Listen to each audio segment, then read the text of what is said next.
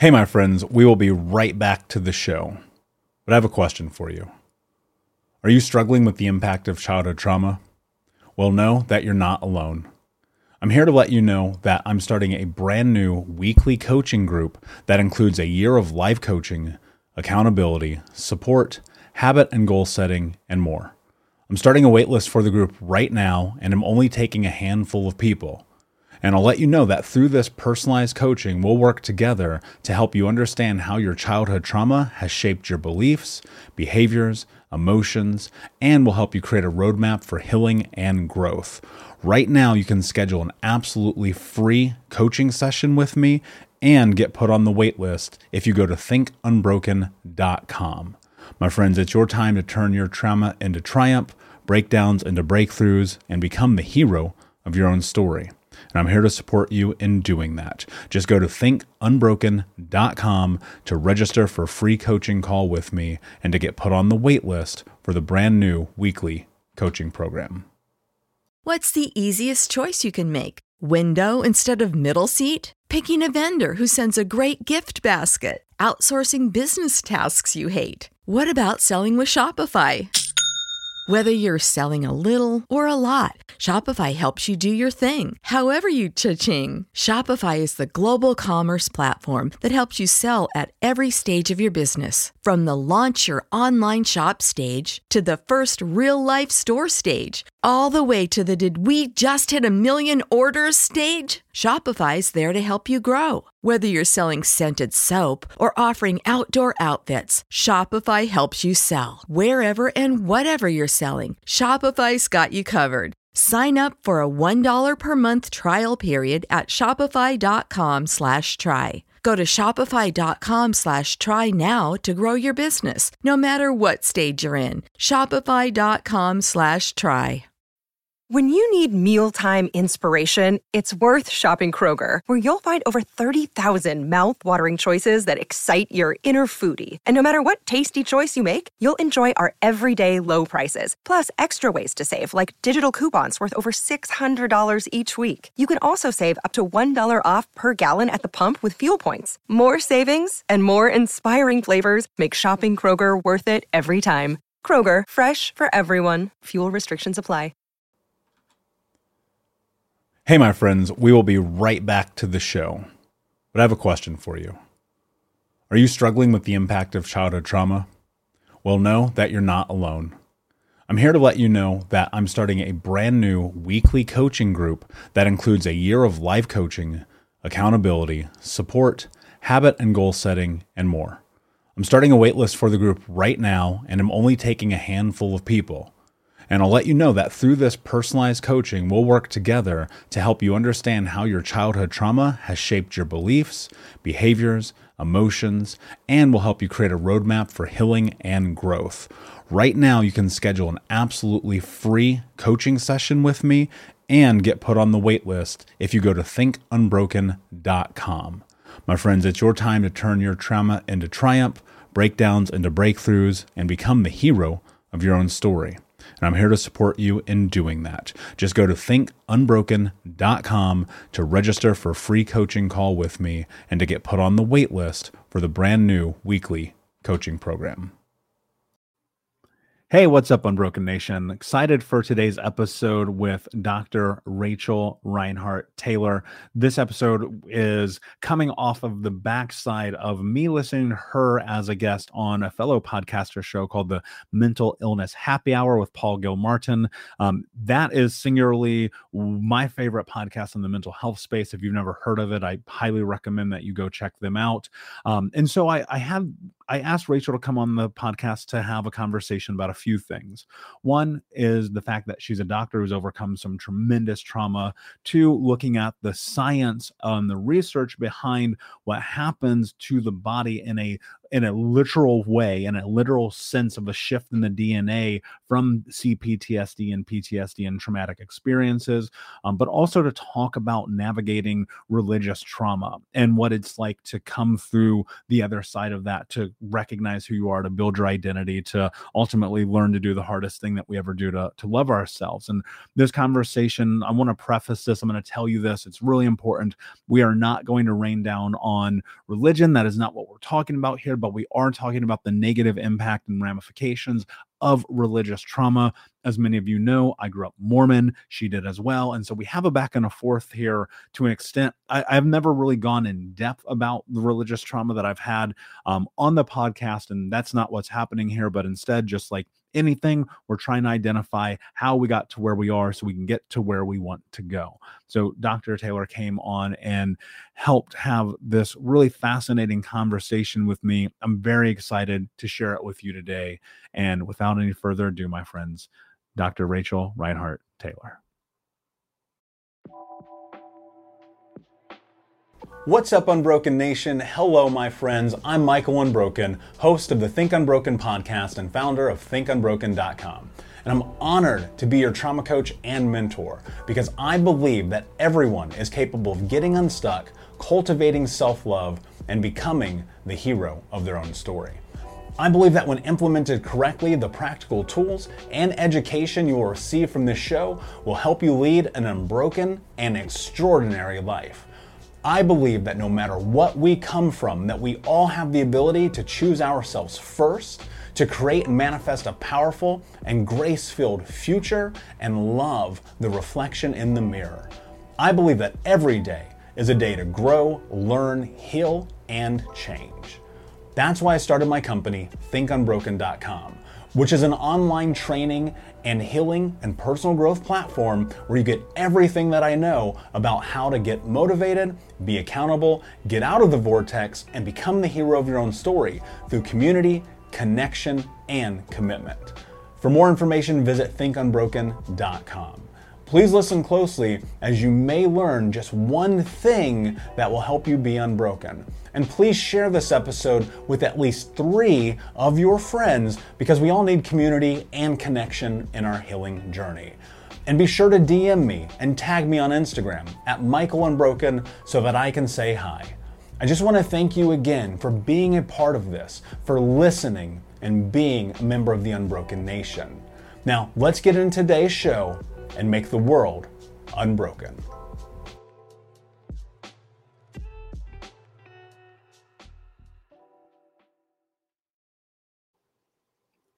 Hey, what's up, Unbroken Nation? Hope that you're doing well wherever you are in the world today. Super excited to be back with you. Another episode with Dr. Rachel Reinhart Taylor.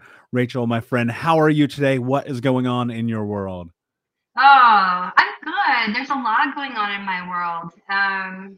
Yeah, I'm sure we'll talk about all of it in the podcast. So I'm super excited to have you here. So for context, I asked you to come and be on the show because I was listening to you on a mutual friends podcast, Mental Illness Happy Hour with Paul Gilmartin. And I heard your story and I was like, oh, I've got to have this human being on. Amazing story. Before we kind of jump in and we have the back and forth, just high level, can you kind of tell a little bit about your background and how you got to where you are today? Yeah, so I'll start with my professional training. So I have a medical degree in MD from the University of Utah, where I graduated. I started my training in surgery, but because I was a single mom during medical school, I decided surgery was going to be tough. I want to spend time with my daughter. I switched to family medicine and then did rural emergency medicine for a couple of years, and now I did some frontlines work and during the pandemic, and now I'm full-time telemedicine from home. So, and I'm board certified in family medicine. And, the other aspects are I'm very, very interested in optimizing people's bodies without medications and supplements and things like that. Although I'm not opposed to them, I'm just very interested in how powerful are we in healing our own bodies and optimizing before we use other things. Yeah, that's really powerful. And I think that one of the things that really dawned on me and hearing you on Paul's podcast, why I wanted to come over and have this conversation with you is because, you know, you look at your life and your trajectory of many of the things that have happened and that you've gone through, and for you to come out the other side, I don't want to say seemingly okay. I think that's like dismissive at times, but to really be in this place where you've taken control over your life and you've made it an effort to create energy around the impact of changing other people's lives. And I recognize that in myself. And part of it is our background's very similar. I don't know if you're familiar with the ACE survey or not, Adverse Childhood Experiences Survey, but it was done in the mid 90s, and it kind of became this indicative factoring for determining long-term detrimental outcomes for people who suffered childhood trauma. It's a series of 10 questions. I answered yes to all 10 of those questions. And I looked at kind of the thing that you were talking about in your experience of the childhood trauma experiences that you had, being misdiagnosed with bipolar, going through all of these things, and yet still coming out the other side. And so what I'm really curious, what I'd love to dive in and talk about here to begin with is kind of how in this journey have you been able to be not only so resilient, but to push yourself forward in a way where I think what happens, and this was my experience, we kind of, without asking for help, get really, really stuck. Yeah. Yeah. I mean, you're absolutely right. I think there's absolutely, I think what you do really in the childhood trauma, I did read your story online, and, you know, I think that, well, one of the first things I have to say is one of the things that I think is really creating a lot of divide and a lot of difficulty with asking for help when we're stuck is that we try to talk about differences. So, I was going to say, wow, your childhood trauma was like way worse or whatever than mine. But reality is that we all are dying for connection, and connection is so important for our healing and moving forward and asking for help. But we like to think, well, it's not as bad, or it could have been worse or whatever, and really dismiss ourselves, and therefore created a divide. Like, this is how mine was different from yours. Instead of saying, I know how that feels. I think that, when we're focused more on the very physical aspect, well, I didn't have my finger cut off, or I didn't have, or I did have this with you, but I had it in a different way, or I'm a female and you're a male, and I think that we really, take away that ability to say, yeah, but we both know how it feels to feel like no one cares. We both know how it feels to say, I'm not going to ask for help, because every time I ask for help, things get more difficult. Or, I think that we both, and I think most of the population has, the experience of saying, I need help to someone who is not good or healthy for us.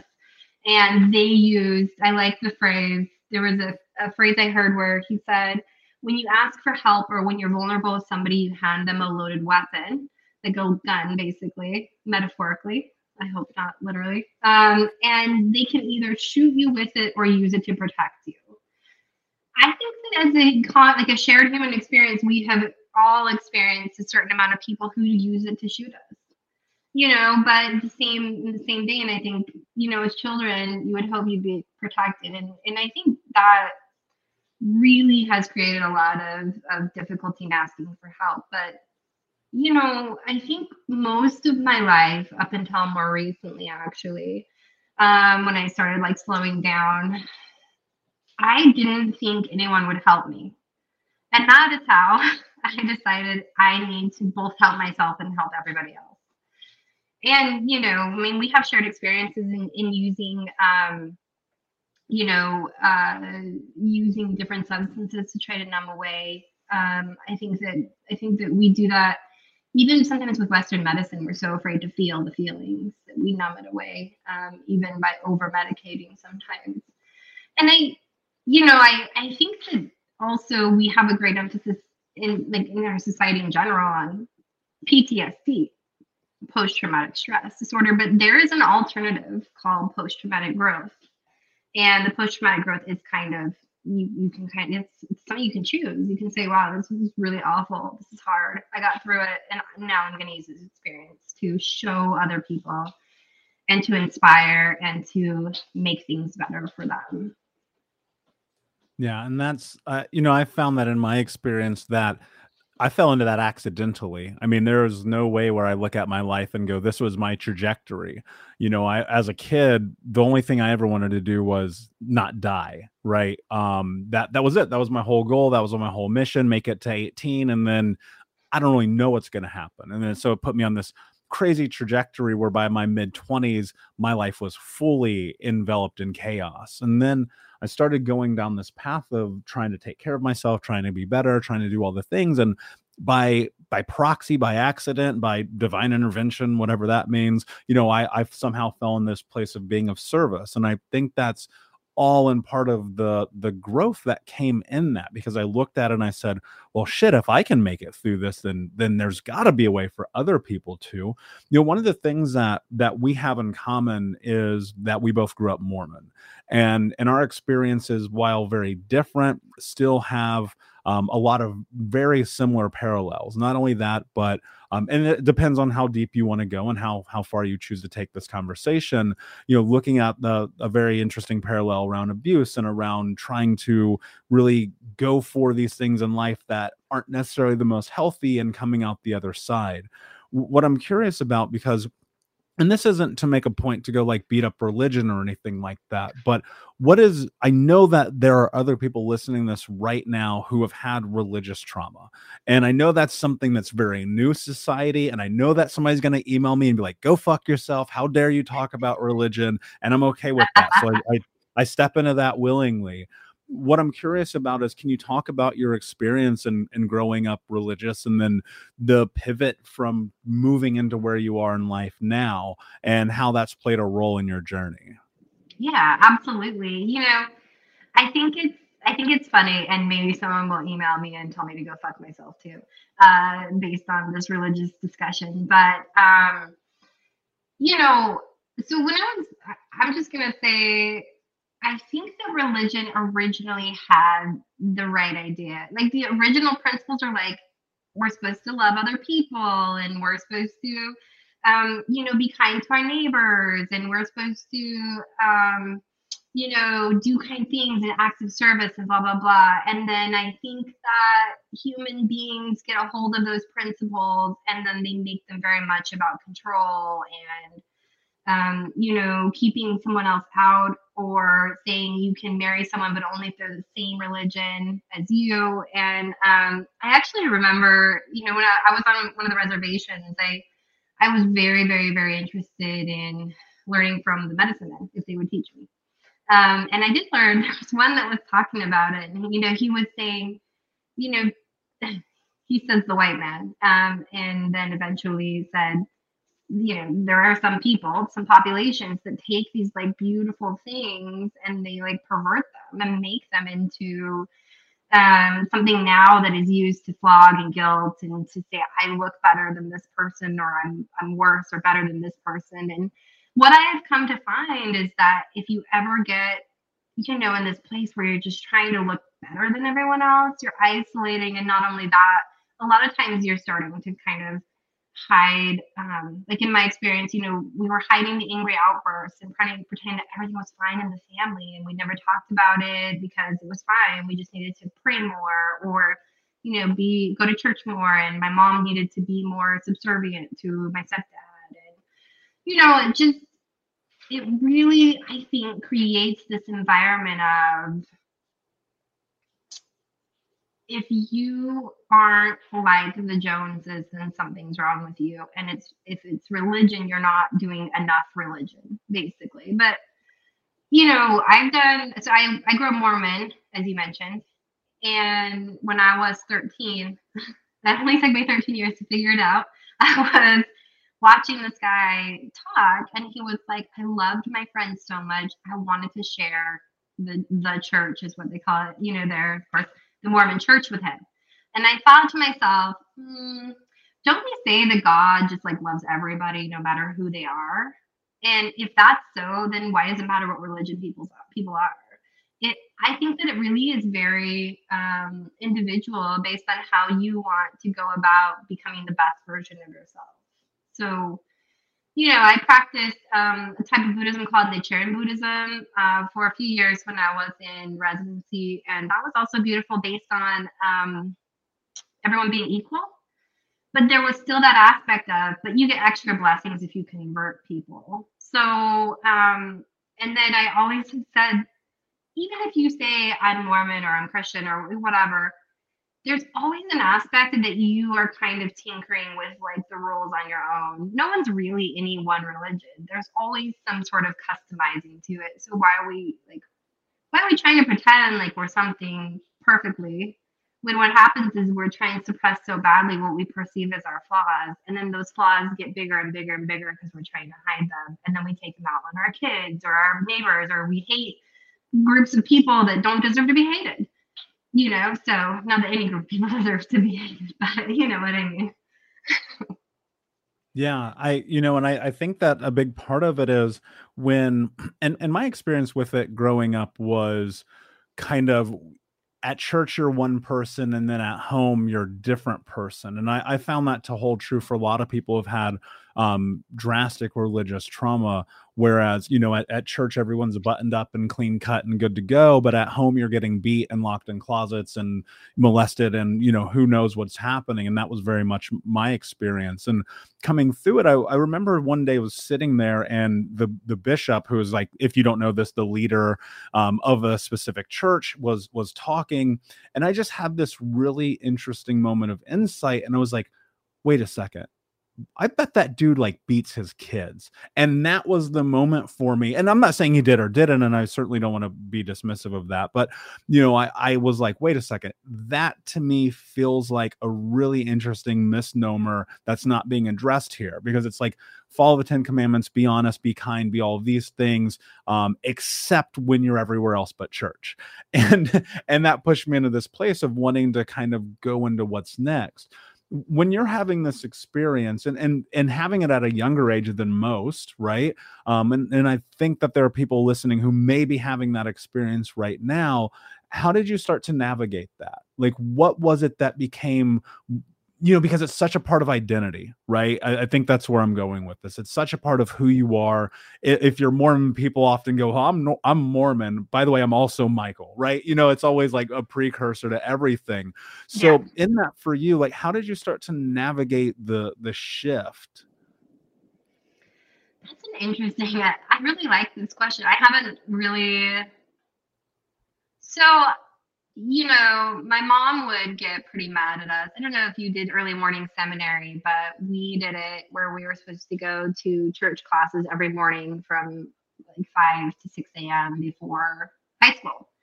And I kind of just started ditching it and things like that. And I think really I kind of held on. So I ended up skipping 2 grades. And I think my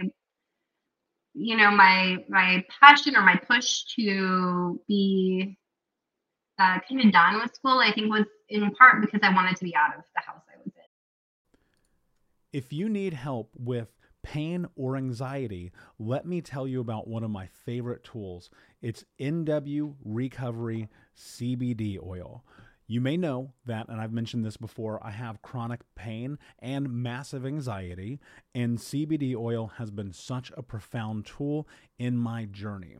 Recently, NW Recovery came out with their key lime flavored CBD oil that is non-psychotropic. It is non-psychoactive. And for a person like me who has a panic attack, if I touch THC, this is the perfect combination of delicious key lime and CBD, something I literally do not leave home without. For more information, you can go to nw-recovery.com and use the keyword unbroken to save 20% on your first order. Again, go to nw-recovery.com, keyword unbroken, and have CBD change your life. So I kind of just held on because I started college when I was 16. And then when I actually moved to Utah, where my dad lived, from California, and actually in Utah, I kind of liked being that, and I think this is maybe because I was still a teenager.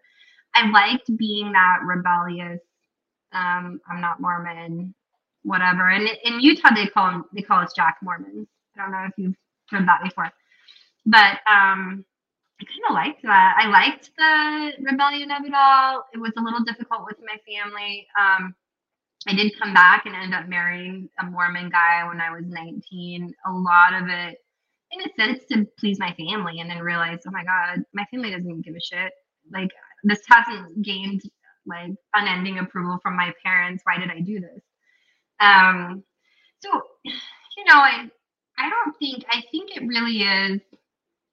Um, It really is, and I'm finding this in my life. It really was kind of just saying, this is who I am. This is just it. That, like, you can hate me, you cannot like me, but the only person I'm not going to betray now is myself. I'm not going to, and just like you were talking about, I'm not going to pretend to be happy in one place and then go home and have my parents scream at me, or I was sexually assaulted when I was young. I'm not going to pretend like that didn't happen. It goes back again to that, the more we're pretending, the more walls we're up, the more we're being divided from everyone else. And I've actually, had a lot of friends that were Mormon and then decided, they kind of felt the same. It felt very oppressive. I think especially for women. And now that women are like, oh, we don't have to, I think one of the words is, one of the phrases they use is like, serve your man, or be, I don't remember. The man is supposed to be like a beacon in the home, and you're supposed to serve him. And this is all. I'm a doctor now. Like I don't need someone to serve. I want to. I I think that for me, it mostly was women who I've really encouraged and talked to in any religion, and just said, well, I mean, does following these rules feel right to you? And no, okay. Why are we following these rules? And again, I think that when we're dividing what we look like, at church versus, at home or at school versus whatever, every time you do that, you're dividing yourself. You're losing your power. You're trying to become something you're not. And that, I mean, this might sound really, kind of ridiculous, but everyone has a very unique and talented personality and gifts that we all need. So the more you spend trying to be like Joe, or the more I try to be like Michael, there's less Rachel in the world. Like, and that really comes with, I wouldn't say like self-love. I think self-love is this grand thing, people are trying to accomplish, but this comes with this little choosing yourself every day. When I'm tired, when I'm super exhausted and I don't want to go out and meet people or whatever, I just don't. I mean, I'm not perfect about it, but it's really just deciding I'm not going to be someone else for someone else to feel comfortable. And it even goes to talking about things like sexual assault and rape and being, abused in the household and all of these things. The more afraid we are to talk about it, especially with me as being a doctor, if I'm afraid to ask someone if they've been sexually assaulted, like, patients know. There are several mechanisms by which people pick up how you're actually feeling, and we can discuss the science about ad nauseum. And really, this is like, if I'm sending signals to someone that it's not okay to talk about this, or it's not okay to be a certain way, if I'm uncomfortable with myself, then this person sees this is not okay, and this is not a safe place. And I think, both of us are really, I don't know you super well, Michael, but from what I've seen, we both really want to be a safe place for people. So I really think the navigating, it starts with little, like, okay, I'm gonna choose, like, I'm gonna decide that I don't believe that I should, pray 300 times a day or whatever. I'm gonna choose that little choice. I don't think that's something I have to do for my own spiritual connection. So I think it's just it's little by little. I think that, especially me lately, for several reasons, I've been very impatient, with wanting things to come to fruition and just be this magical thing and easy. And it's just you're choosing little pieces. Yeah, that's very beautifully said, and I'm in agreement with you. And I think so much of it, this applies, in my opinion, to everything in your life, is to follow your instincts, follow your gut, trust it, do the things you want to do, and don't do the things you don't want to do.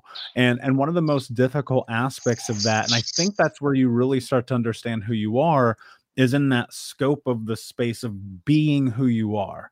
And that's what's really difficult about it, is until you get to that place, you don't know that it's possible. But the only way that you can get there is you do the little things day in and day out.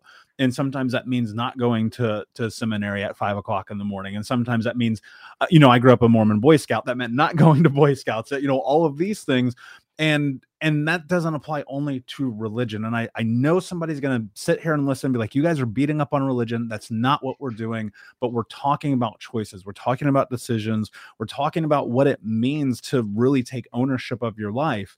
I think it would be missed to not talk about this idea that PTSD or CPTSD, when we start to have these traumatic experiences in childhood, start to impact our DNA.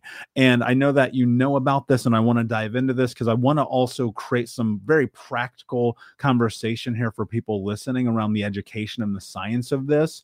Can you talk about the methylation process of DNA in consideration of PTSD and how that's passed down generation to generation? And for people who just got super lost, please, I know Rachel's going to explain that in depth, so hang with us here. Okay. All right. Thank you. Yes. Oh my gosh. I'm such a nerd about science. So everyone get ready to see like ultimate nerd over here. Okay. So one thing that is really kind of amazing that has been now proven, especially in veterans, which sadly is an easy group to study in the sense that you can take blood samples before war and after war and see how their DNA has changed, if at all. Because unfortunately, we know that war is kind of a tried and true place where people come back with PTSD. So there's been a lot of studies, verifying that they have what's called methylation of DNA. Like you mentioned, this is just a carbon group, a simple carbon group that is, or a methyl group is what it's called. That's, then put onto the DNA. Depends on where it's put on the DNA, what it will create or not create, basically. So, this is what I really love to talk about is, people think that I know we might get this later, but the mind body, there's a strong connection. I say strong connection. I even say the same thing. When you're seeing something traumatic, witnessing something traumatic, that creates that PTSD, which then in your body creates a change in your DNA. It's not just, and I get a lot of this, you're not just like some weakling who can't pull out of it. Like your DNA is literally changed. Your body is changed. They've done a lot of looking for different medicines. There's different IVs, infusions and stuff trying to reverse this methylation of the DNA. And so far, I don't know of anything that actually can successfully do that. However, there are some amazing studies on mice that are showing early promise. They say, these mice have the methylation of DNA or a DNA change, what's called a DNA change. And they have what's called a quote carefree adult life, and it starts to reverse this methylation. And I do talk about this in my book. Like, okay, we all kind of laugh, like, yeah, I'm never gonna have a carefree adult life. But really, what it is kind of that change. Like, okay, I may not be able to help that I'm getting divorced, for example, but I can reframe it as a detour. I can teach myself how to believe that even these bad things I mentioned before we started recording, I had a small stroke in February for various reasons, but I have to reframe. I mean, it was really, really hard. I had to believe that there was a reason. I had to take this detour because for some reason it's going to end up, making me stronger or better to do X, Y, and Z. So the whole idea is that DNA change is early. It's early in research, but it's possible that it starts reversing itself if we can kind of reframe, kind of find ways to roll with the punches more so versus saying my life is horrible, this is happening. We need to really, that's the kind of thing I love teaching people.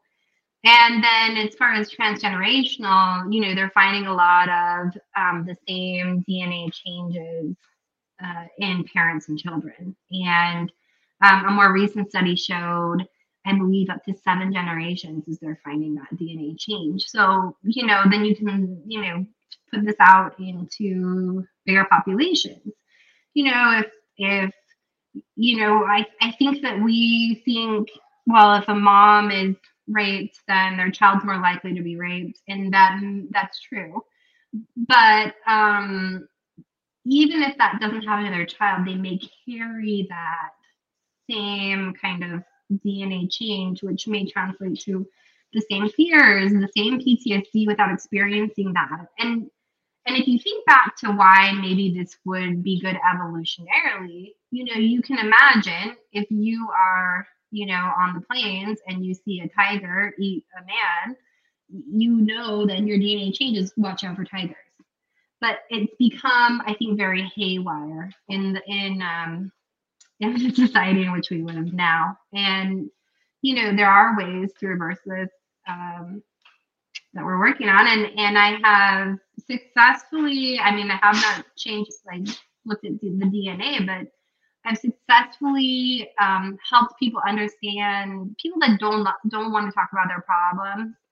I've helped them understand that their body is making that change. And it's not just in their head, something they're going to work out. It's something that needs, we need to take an active approach to creating this environment that does feel more carefree for you.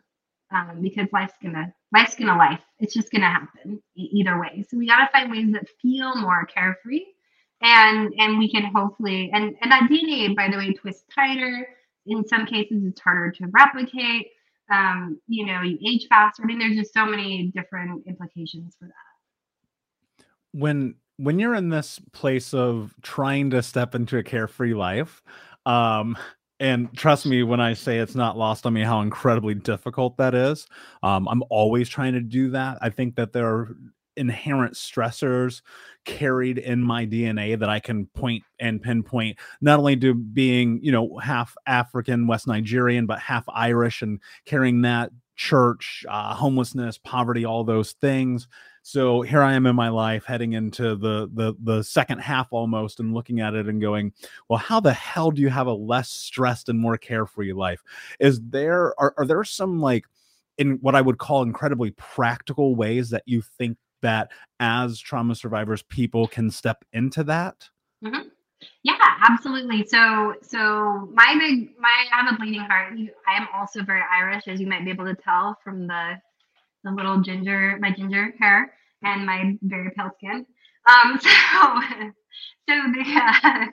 the idea is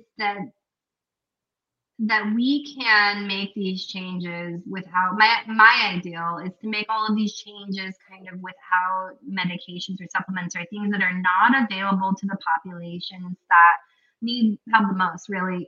So I have a bleeding heart, and it started, I have a bleeding heart for underserved populations.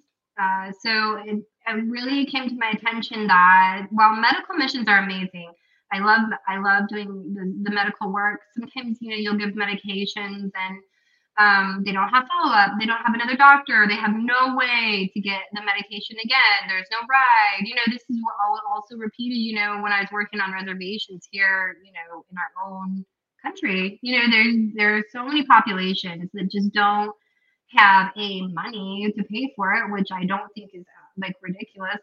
I had a stroke and was furloughed from work, and I couldn't afford therapy and stuff at that time. So, and through medical school, I was on, Medicaid and all of that. So it's not absurd to think that literally any of us could at any point in our lives not have access to these things that cost so much money, including, therapy and, like I said, Western medicine, all of that. So I really, really, really have become interested, in the last, it's probably been now 12 years since my first medical mission.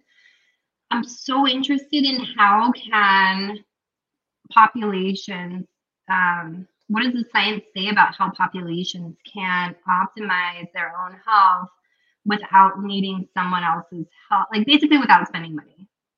So, so there are a few things. So I don't know if you're familiar with neuroplasticity. Neuroplasticity is when we can create new neuron connections in our brain or new connections in our brains. Do you have trouble falling asleep at night because you have anxiety? I know that I do, and that's why I started using NW Recovery's sleep melatonin formula with CBD. And it's a non-psychoactive CBD, which is really important to people like me who have anxiety and depression, because sometimes THC can make you have panic attacks, and this doesn't. Not only is this formulation by NW Recovery made with melatonin, which helps you sleep, it has non-psychoactive CBD. So there's no THC in this product at all. I want you to check this out. If you've never used melatonin before, I have a tremendously difficult time sleeping. And when I started using the Recovery Sleep formulation, I sleep like a baby. So I want you to check out nw-recovery.com, where you can use the keyword unbroken to save 20% on your first order. Again, that's nw-recovery.com and use the keyword unbroken to save 20%. And a lot of times this might happen with injuries. So, for example, I had that little stroke, and I had the opportunity to kind of rebuild that.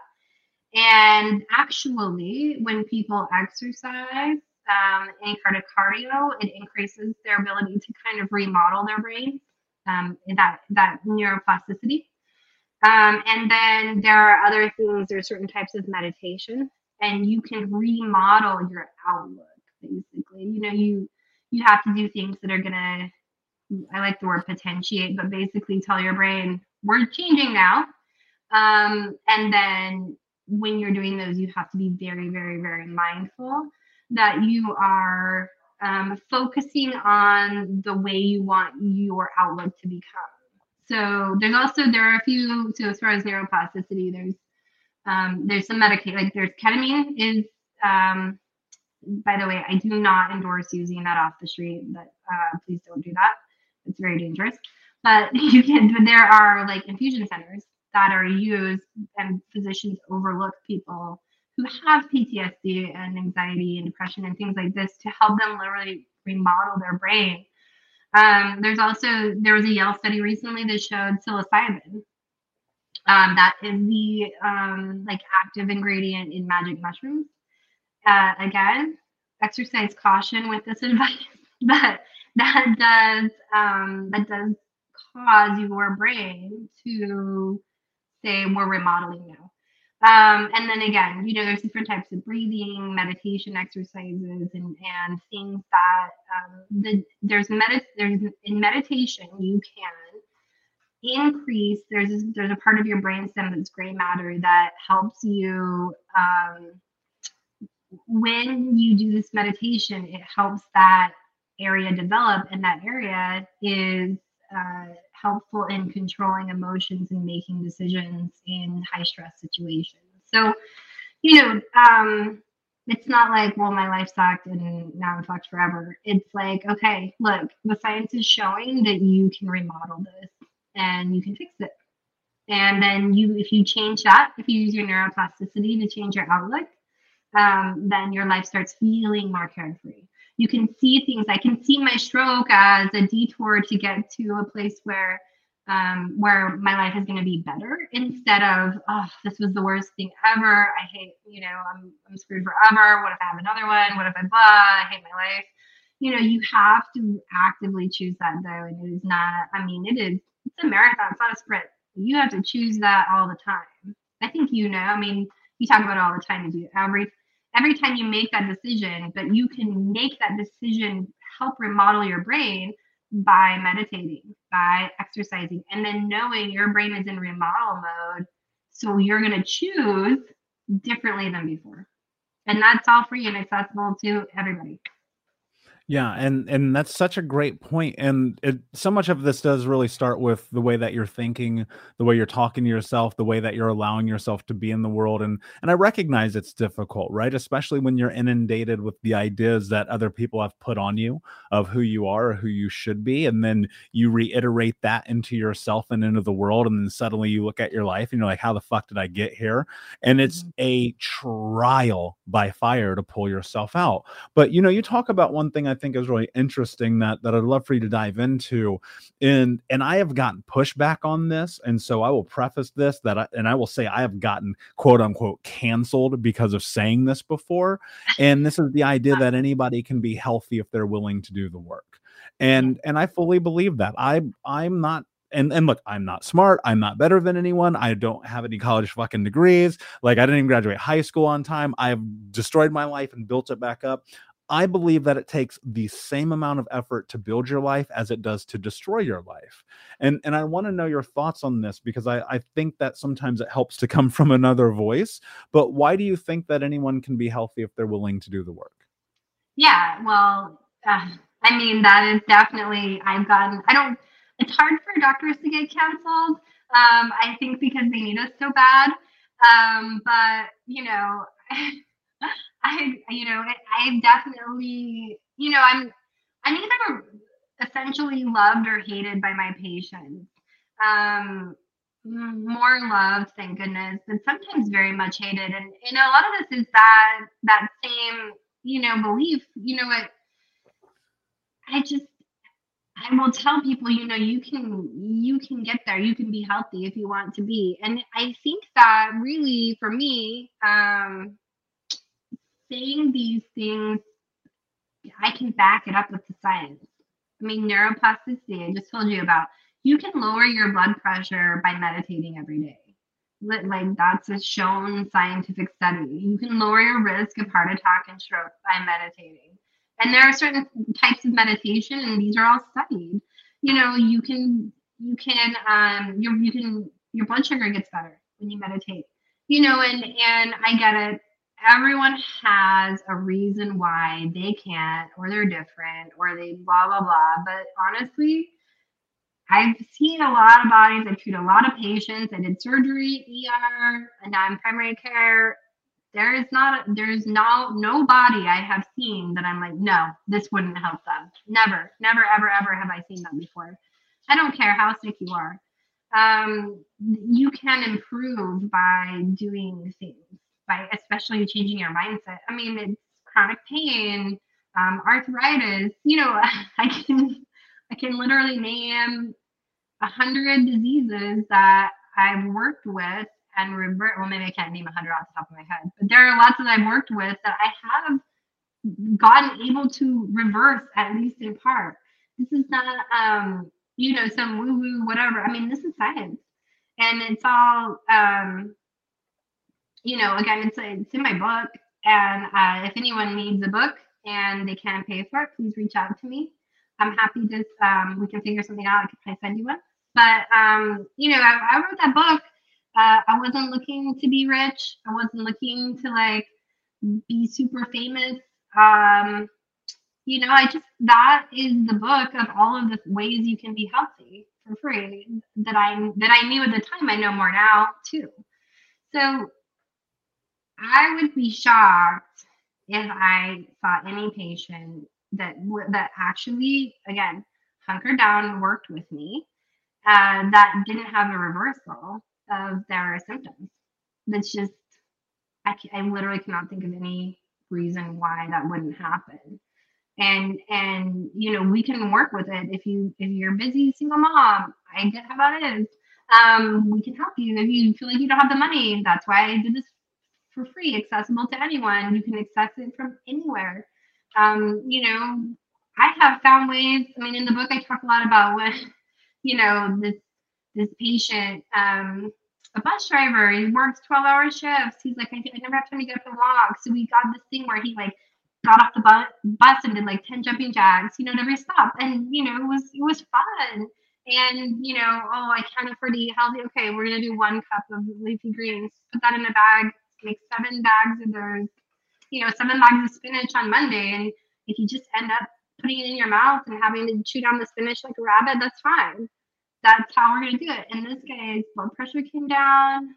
We reversed his hypertension, got him off of 3 medications. We got, he had a family history of diabetes, which is true, can be a precursor, but that doesn't mean you have to have it. We reversed his, I think he was still on 1 medication. But I mean, we took him off of 2. That's 5 medications he didn't need anymore by making really easy lifestyle changes. And really just, I think it comes with citing the science and saying, look, here's the deal. This is what will happen. This is what will change in your body when you make these tiny changes. And again, this is not expensive. This is meant on purpose to be free changes. Yeah.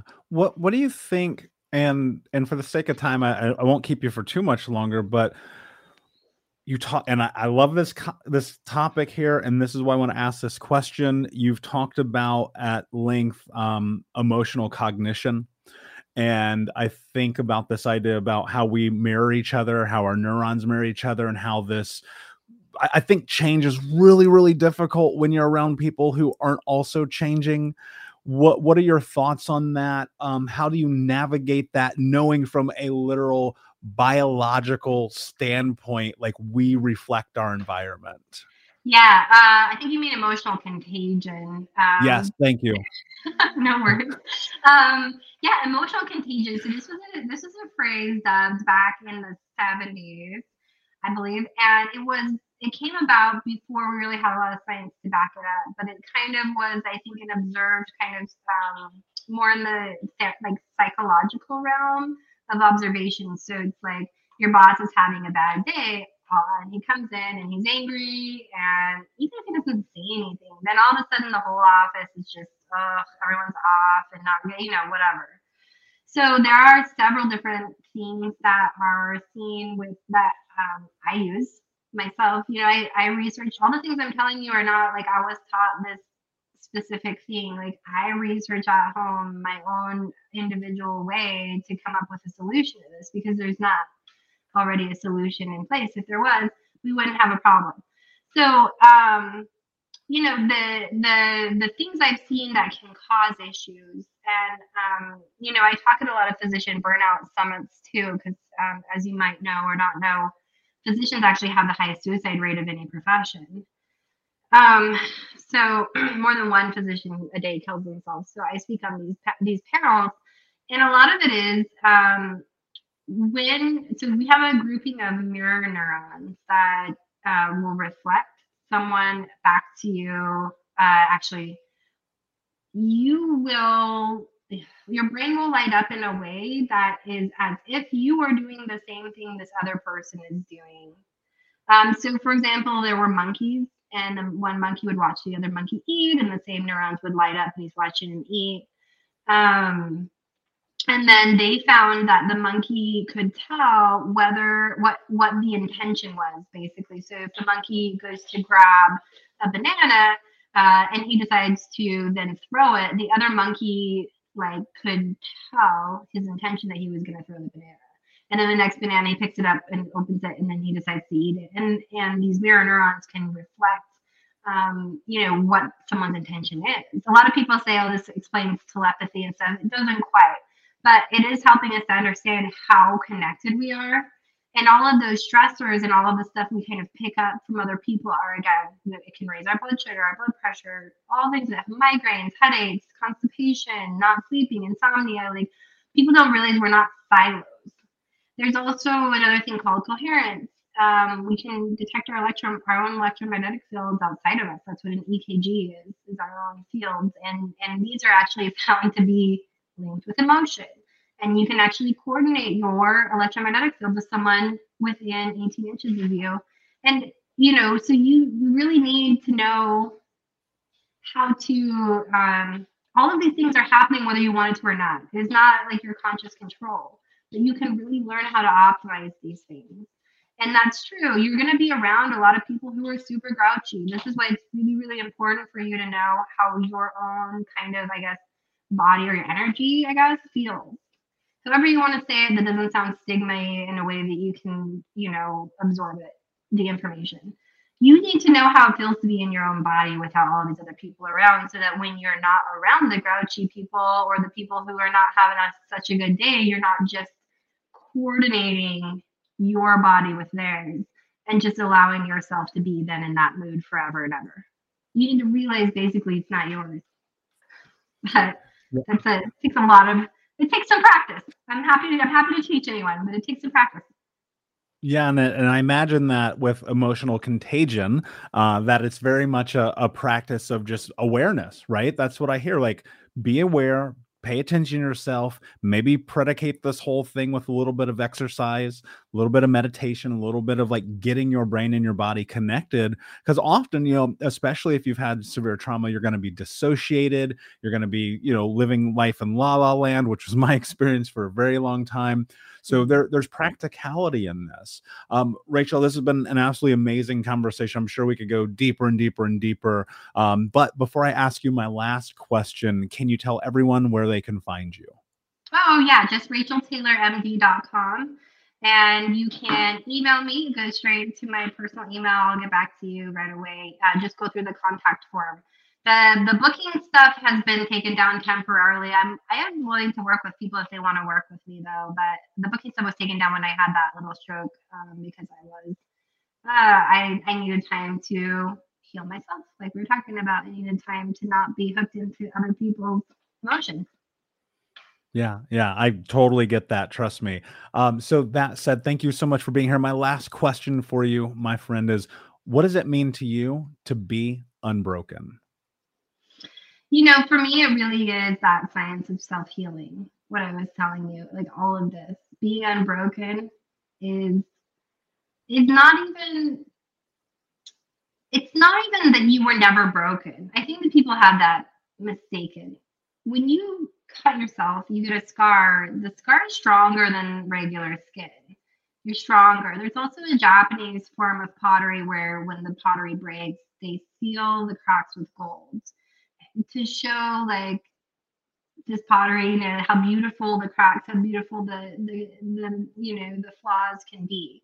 And I think that really is unbroken to me, is to be someone who's stronger, someone who turns back and gives a hand and says, I've been there before, let me help you out. I think that's unbroken to me. Beautifully said, my friend. Thank you so much for being here. Unbroken Nation, thank you so much for listening. Please like, subscribe, comment, share, tell a friend. And until next time, my friends, be unbroken. I'll see ya. Unbroken Nation, hope that you just got a tremendous amount of value from today's episode. I want to know what you think. Please do me a favor and review, rate, and share the episode with 3 friends on social media today. It would mean the world if you did, because ultimately at the end of the day, creating community and connection is how we heal generational trauma in the world. And I need your help to do that, Unbroken Nation. So if you're on iTunes or Spotify or wherever you are, please like, comment, share, review. I want to know not only what you like about the show, but how I can make the show better, how I can make this further about helping you on your healing journey. So do me a favor, and when you do, shoot me a screenshot of you making the review to my DM at Michael Unbroken on Instagram so that I can have a conversation with you, say hi, and more importantly, so I can share it with the Unbroken Nation. Thank you so much, my friend. Hey, my friends, we will be right back to the show. But I have a question for you. Are you struggling with the impact of childhood trauma? Well, know that you're not alone. I'm here to let you know that I'm starting a brand new weekly coaching group that includes a year of live coaching, accountability, support, habit and goal setting, and more. I'm starting a waitlist for the group right now, and I'm only taking a handful of people. And I'll let you know that through this personalized coaching, we'll work together to help you understand how your childhood trauma has shaped your beliefs, behaviors, emotions, and will help you create a roadmap for healing and growth. Right now, you can schedule an absolutely free coaching session with me and get put on the wait list if you go to thinkunbroken.com. My friends, it's your time to turn your trauma into triumph, breakdowns into breakthroughs, and become the hero of your own story. And I'm here to support you in doing that. Just go to thinkunbroken.com to register for a free coaching call with me and to get put on the wait list for the brand new weekly coaching program.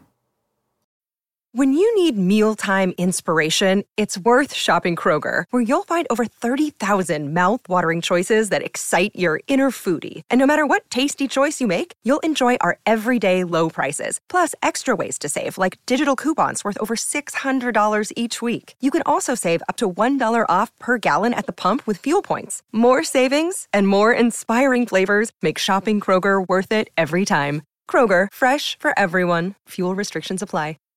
Save big on brunch for mom, all in the Kroger app.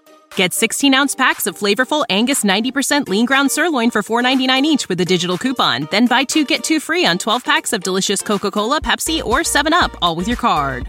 Shop these deals at your local Kroger today, or tap the screen now to download the Kroger app to save big today. Kroger, fresh for everyone. Prices and product availability subject to change. Restrictions apply. See site for details.